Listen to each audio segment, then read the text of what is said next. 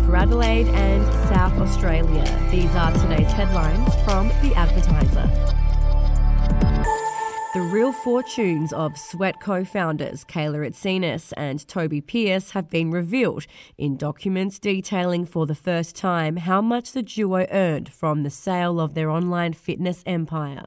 The documents, filed by US parent company iFit, is part of a failed initial public offering bid last year, show that earlier reports massively overstated how much the Adelaide entrepreneurs pocketed from the sale. They reveal iFit's purchase price was less than half of the US $300 million figure widely reported since the deal was announced last July. According to the initial public offering filing with the Securities and Exchange Commission in the US, iFit has already paid Itsines and Pearce about $40 million US in cash, with the promise of a further $40 million US in shares were the IPO to proceed. And if you'd like to read more on that story today, you can take out a subscription to The Advertiser at advertiser.com.au or download the app at your app store. Families displaced from their homes when the River Murray floods will be eligible for payments up to $1,000 under a multi-million-dollar recovery package. The $51.6 million package announced by Premier Peter Malinauskas yesterday aims to help communities affected by floodwaters in the coming month. It will include a bumper tourism boost with $3 million pumped into 3 rounds of $200 accommodation and experience vouchers once waters recede, and $1.1 million for a Book Them Out style marketing campaign. We'll be back after this.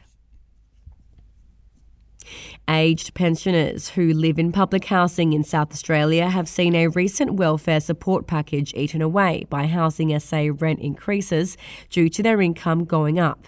In September, more than 4.6 million Australians received a much-needed boost to their social security payments to help ease the cost of living.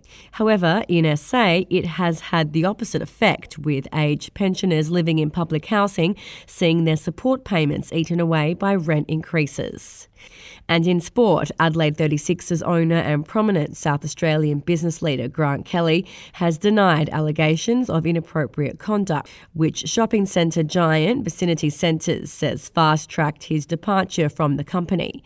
Mr Kelly stepped down as chief executive of ASX-listed Vicinity following the company's annual general meeting last Wednesday, amid claims of inappropriate conduct from a senior member of Vicinity's management team. Mr Kelly denied the allegations.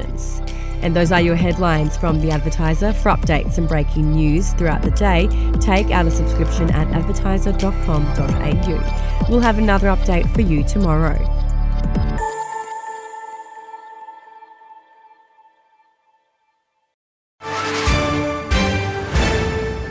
News doesn't have to be boring. The Brits have given Prince Harry a new nickname after yet another tell-all interview. Oh God, is it the Ginger Whinger?